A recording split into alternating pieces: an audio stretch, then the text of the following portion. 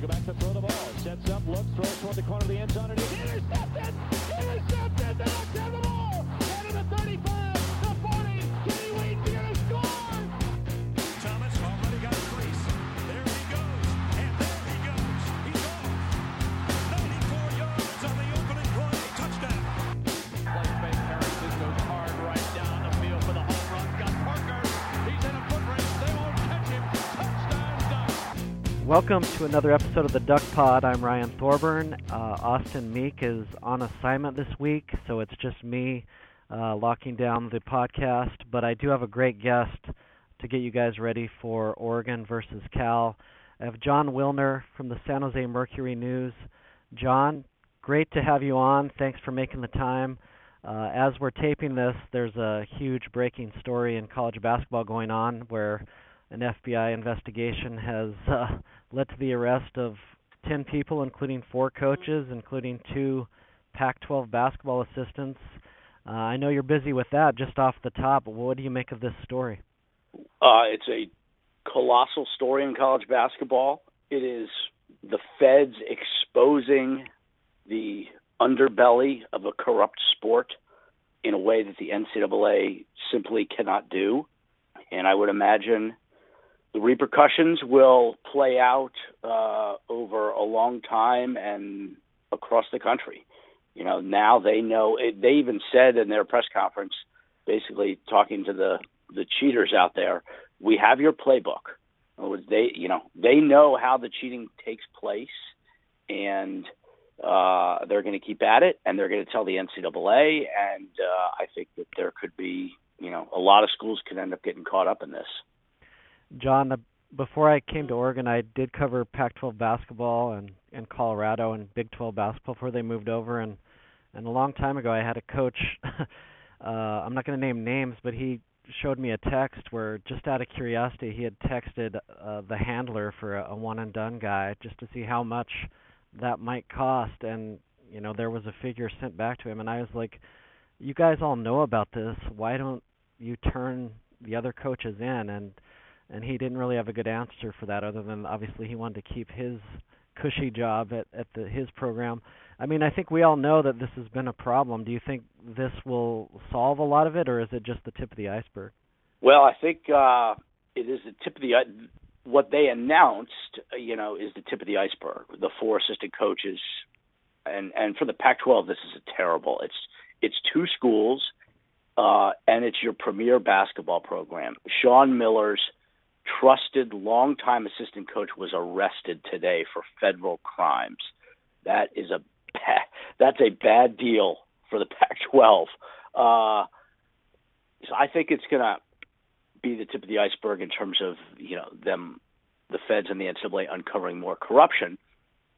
What's the impact going to be down the road? I mean, I think the impact in the next year or two is going to be pretty substantial in terms of coaches getting fired and wins getting vacated and all that kind of thing. Mm-hmm. But 5-10 years down the road, how much will it change the sport? I don't know. Depends on how long the feds keep going, because they have ways to get information that the NCAA, which lacks subpoena power, simply can't. So a lot of this, the fuel for this is going to certainly depend on, to a large extent, on how long the feds keep at it.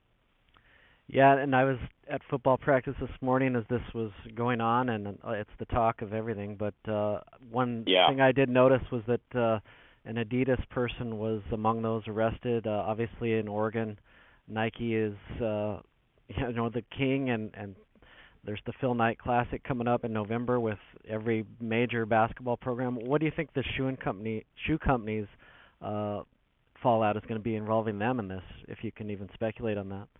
Well, I don't know how much. I don't know a whole lot about the fallout at that level. Anybody who thinks that this one guy for Adidas is the only guy doing what he did, and that Nike and all the other shoe companies aren't somehow involved in this underbelly world, is kidding themselves. It just happened that this particular Adidas guy got caught. Now, is it going to topple the shoe giants? No, but it in theory, it will hinder their access to players because the feds and the NCAA will now be on the lookout for that connection. It is the shoe companies or agents funneling money through one, sometimes two or three people to get to the players to hold sway over the players through college and into the NBA. And you would think that some of that sway will be disconnected, at least on the short-term basis. Well, it's going to be a fascinating story to follow, and Jon actually has a story already posted on his Pac-12 Hotline website. Jon, how is that revamped site going for you? And go ahead and tell Oregon fans, how to access that, because it's definitely a must-read site for Pac-12 people. Yeah, it's going good, thanks. It's Pac12Hotline.com, and there's tons of content every day. There's podcasts, there's a newsletter, really just trying to cover the conference in a different way. It's essentially a Pac-12 vertical website, and it seems like there's a fair amount of interest across the conference in more than just what's going on with a fan's local team. If you're an Oregon fan, you're kind of interested in what's going on around the league, whether it's with USC or Washington or how the bowl situation may shake out, what's going on with the Pac-12 networks. I just think that there's a lot of fans that see the broader landscape and are interested in that. And so the Pac-12 Hotline is kind of designed for that fan. I'm not trying to cover Oregon football, for instance, better than the Register Guard, but I think that there's Oregon fans that want to know what's going on elsewhere, and so that's where I'm trying to step in. Well, this week, obviously, Oregon playing Cal. To me, Cal is the surprise of the season in the Pac-12. They're 3-1. They've beaten a couple Power 5 teams. I just thought it would be tough year one because Justin Wilcox was hired, so late in the process, and he's trying to do systems that are so different from Sonny Dykes and actually play some defense. Is Justin, just a good fit at Cal? What have you seen so far? Well, yes, I think he's a good fit at Cal. He did a real smart job hiring a staff. He's implementing systems that I think will serve Cal better in the long run in terms of being able to succeed on the field, take advantage of what Cal has to offer for recruits. It's just everything seems to work much better. Obviously, former Oregon player, but he knows Cal. He worked there under Jeff Tedford for a few years. Knows the West Coast. I just think he was a much better fit than Sonny Dykes in every respect, and certainly hiring Bo Baldwin, the former Eastern Washington head coach, to run the offense was a brilliant move, and he's got a good defensive coordinator too, and Tim DeRuyter, the former Fresno head coach. So you got a young first-time assistant coach, and his two coordinators have both been head coaches. That tells you a lot about Wilcox, and it's just really smart way to go about it. And they, defensively, they are light years better than they've been, and some of that has to do with talent that was there and not maximized, and some of it has to do with just the way they're playing. But they are a much different team than they used to be. I think this game's going to be really good. Oregon, got off to a tremendous start, but it turns out they really haven't played any good teams yet with what's going on at Nebraska. Arizona State really was a desperate team, and Oregon didn't play well, so they're coming off a loss. But Cal played really well against USC, at least hung in there with USC. This is really an interesting matchup to see, who might finish second or third in the North. What's kind of your thoughts on Wilcox coming home to Oregon along with Steve Greatwood and others?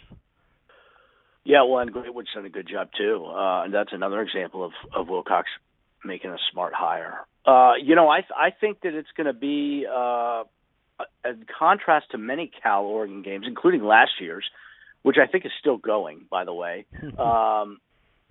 might be a little bit low scoring. I mean, yeah. I could see the winner having, 27, 30 points, and that's it. And we're used to We're used to Oregon with 50-something and Cal sometimes with 40-something or sometimes with 20-something. But to me, Oregon's defense is obviously much better, much more sound, and Cal's defense is a lot better. And I think that that the defenses, I don't know if they're going to carry the day, but they are going to certainly exert some influence on this one. I think that they're both, certainly in Cal's case, defense is ahead of the offense.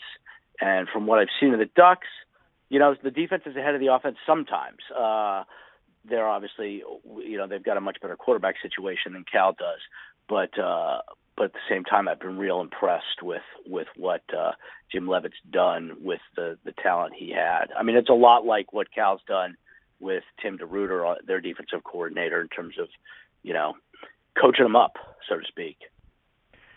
Through 4 weeks, it seems like one thing we might have actually got right might be Washington versus USC in the Pac-12 championship game. Obviously, USC has a tough game this week, but it appears those two are on course still. Who do you think the third best team in the Pac-12 is? That is the great unknown question, huh? I mean, yeah. It could be Stanford. It could be Stanford still, even though they lost those back-to-back games. It could be Washington State, but we don't know because they haven't played anybody. It could be Utah, but we don't know because they haven't really played anybody. I don't know. What I do think is clear is that there is more competition for Washington in the North than there is for SC in the South. I mean, I could see SC being, let's say, 8-1 in league play and having nobody even at 6-3.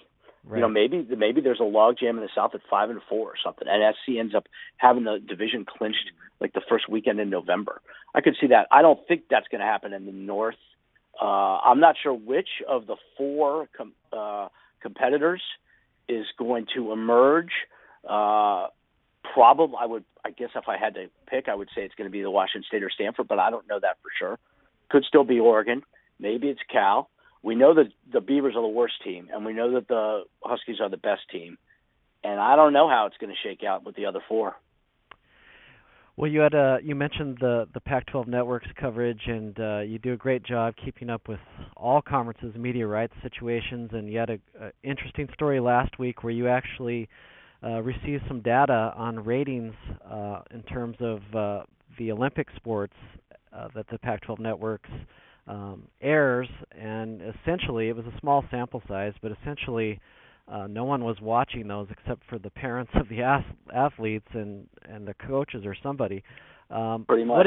What did you make of that data and just the future of that network, given all the money they spend on it? Yeah, it's a real interesting question. The data did not surprise me. The fact that these Olympic sports got a 0 share did not surprise me. But you didn't, until you saw it, you didn't know for sure, right? And then you see it, and it confirms your suspicions. And it is admittedly a small sample size, no question about that. But at the same time, how many people are going to be watching a volleyball match at 4:00 on a Wednesday? Or, tennis match on a Sunday afternoon up against, professional playoffs. That's the thing, is there's not a whole lot of reason to think that the larger sample is going to be any different than the smaller sample. I think the conference has got a real question. They are devoting an immense amount of money and resources on the campuses to producing these 6 regional feeds and this one national network so that they can showcase their Olympic sports, but nobody's watching it. Literally, only a few hundred people are watching any of these sports. Is that worth? So there's 2 questions. Is it worth all the money and people power they're devoting to it? And the other question is there anything they can do about it? Because they've got contracts with Comcast and Time Warner and, Cox, and the providers want the content, and the Pac-12 is on the hook for 850 national events, live events per year. I don't know what they can do. I think it's possible that they're going to be stuck, and they're going to be stuck in this situation for many years because they can't renegotiate really until 2023, 2024 when their their Fox and ESPN contract runs out. So there may not be anything they can do except keep producing these sports that very few keep producing these telecasts very few people are watching.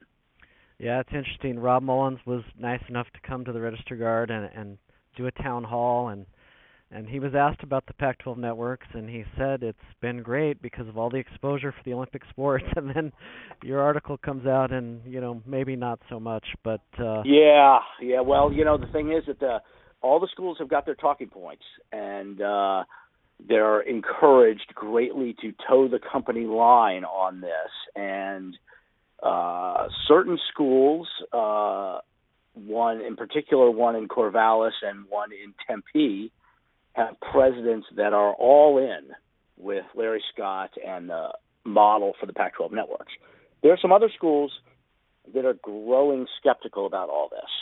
And, I think Rob Mullins, my guess is privately, Rob Mullins has a pretty good feel for the pros and cons, but at the same time, I don't know of any AD that's going to necessarily start bashing it publicly.